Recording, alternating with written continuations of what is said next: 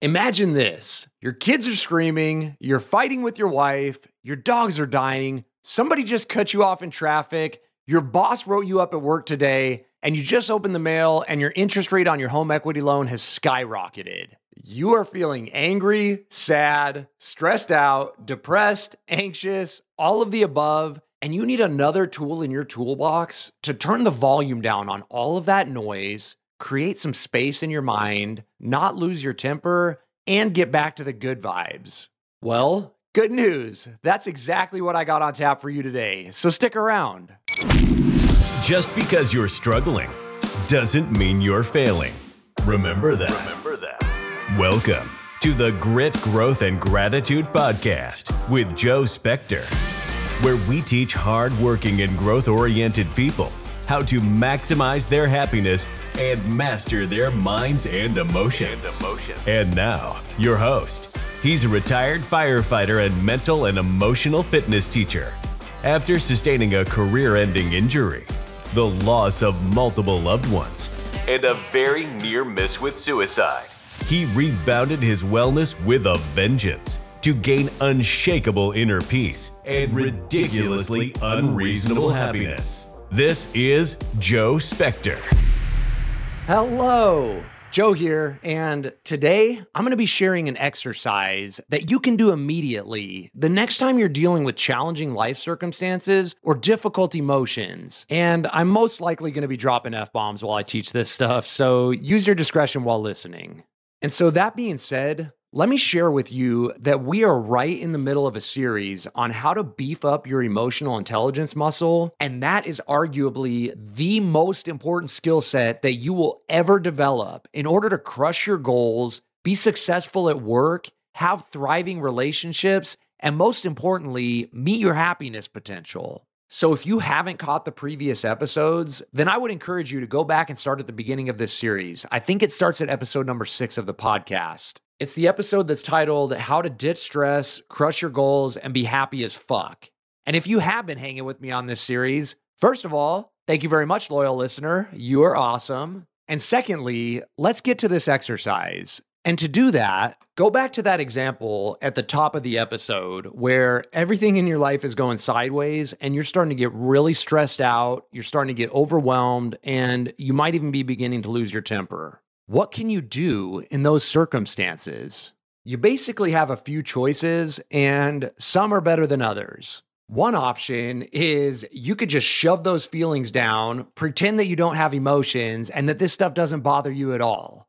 But if you've listened to any of my previous episodes of this podcast, then you know that that's a terrible option, and that I myself am a shining example of how stuffing your feelings down, being unaware of them, and pretending they don't exist always comes back to bite you in the ass sooner or later. So what's your next option? Well, you could become totally dysregulated, lose your temper, lay on your horn, flip off other drivers, snap at your loved ones, maybe even punch a hole in the wall.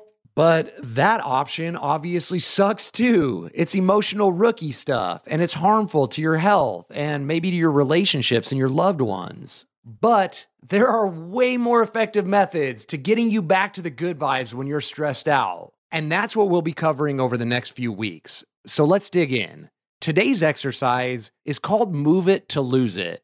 And it sounds very simple on the surface, but it is extremely powerful. When you're starting to get overwhelmed by an emotion, like your anger is starting to turn into rage, or your sadness is starting to turn into depression, or your worry is starting to turn into anxiety, and you can't quite calm your mind and create space, you simply go out and do some sort of physical activity and move your body.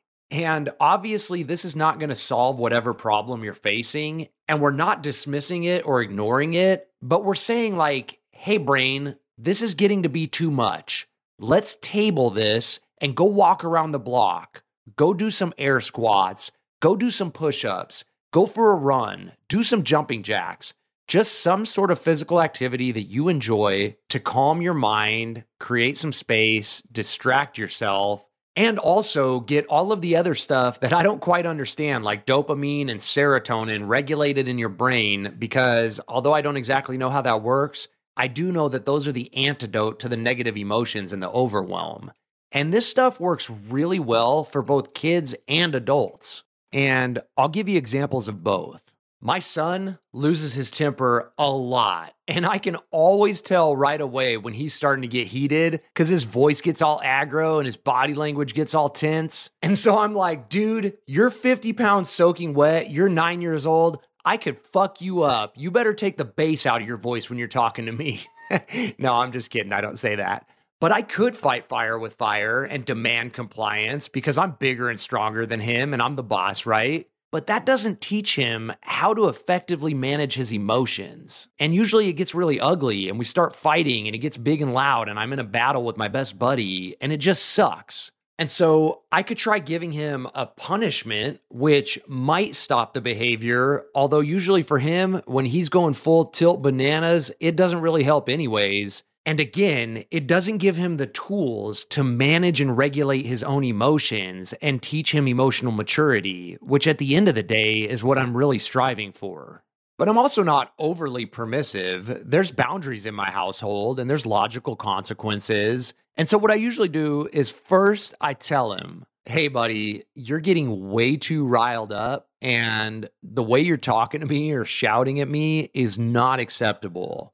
Do you want to have a consequence right now? Or do you want to talk about this?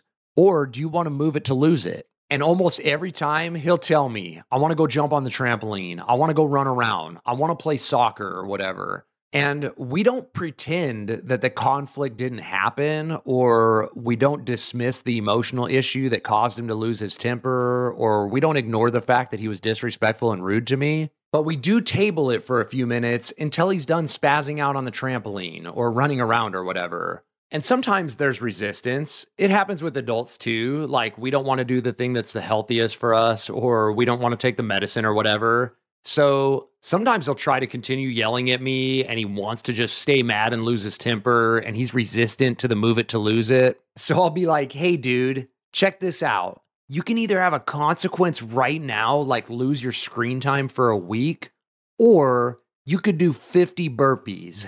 And he'll almost always begrudgingly choose the burpees. But then when he's done, the volume is turned way down on his stress and his anger. And then I can connect with him with logic and reasoning. And if I got to drop a consequence because the behavior warranted it, then we do that. But most of the time, just moving it to lose it and then collaboratively problem solving and talking is enough, because once he does that exercise, he gets back to calmness and clarity, and then he can make amends and we can work through a plan for how he's going to prevent his behavior from happening again in the future. So at that point, mission accomplished. And this method is great. It's a win-win because it's way less conflict and division between my son and I. And in the long run, it's actually more effective at gaining compliance and influence and growth and change and developing his skill set and his emotional maturity and his decision-making abilities than being heavy-handed with punishments and fighting all the time is anyways.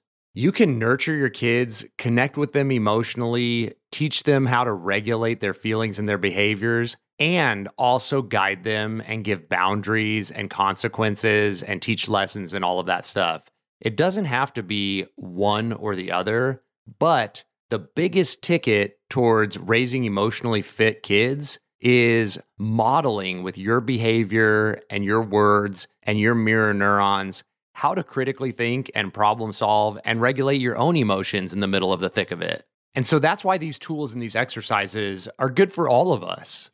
This move it to lose it is not just for kids. It definitely works for adults too. And let me give you an extreme example of this to prove my point. One of my really good friends is also a firefighter, and this guy is so gritty and tough. He does triathlons. He used to do MMA. You seriously cannot challenge how hardcore this guy is if you're thinking that this emotional processing stuff is just for wimps. But he's geared a little bit different than me. Well, aside from the fact that he's like a gladiator savage who could kill me with his bare hands. But What I mean is, I'm very expressive. I like to talk to counselors. I love journaling. I don't mind crying and stuff like that. And he's not necessarily into all of that stuff, but he is very in tune with his emotions and he doesn't like having a temper and he's had some trauma and some PTSD. So whenever he starts to feel those big, overwhelming, heavy feelings creeping in and he's losing his temper or he's starting to feel burnt out, he'll go for a run. And the way he describes it to me is he pushes himself into deep water. And this guy, like I said, he's extreme. This is probably not going to be your method or my method,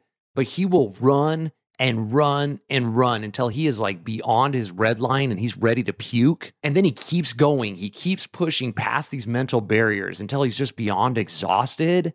And then he says he doesn't know if it's because of the drowning call he ran or the trauma from when his dad died when he was younger, but he'll just get to a point where his body shuts down and he can't run anymore. And then he'll start crying, like bawling. And I know this sounds crazy and different, but it's awesome because those tears are one of the ways that our bodies and our minds purge the pain and the difficult emotions and the traumas that we've experienced. And if you've ever had one of those good cries, which like if you're like me, you didn't do until you were 30, it's super uncomfortable and it's unfamiliar, but then you feel like 10,000 pounds lighter. It is absolutely incredible. And those are just two different examples. My crazy, spazzy, ADHD 9-year-old son's method and my wild gladiator cage fighting friend's method.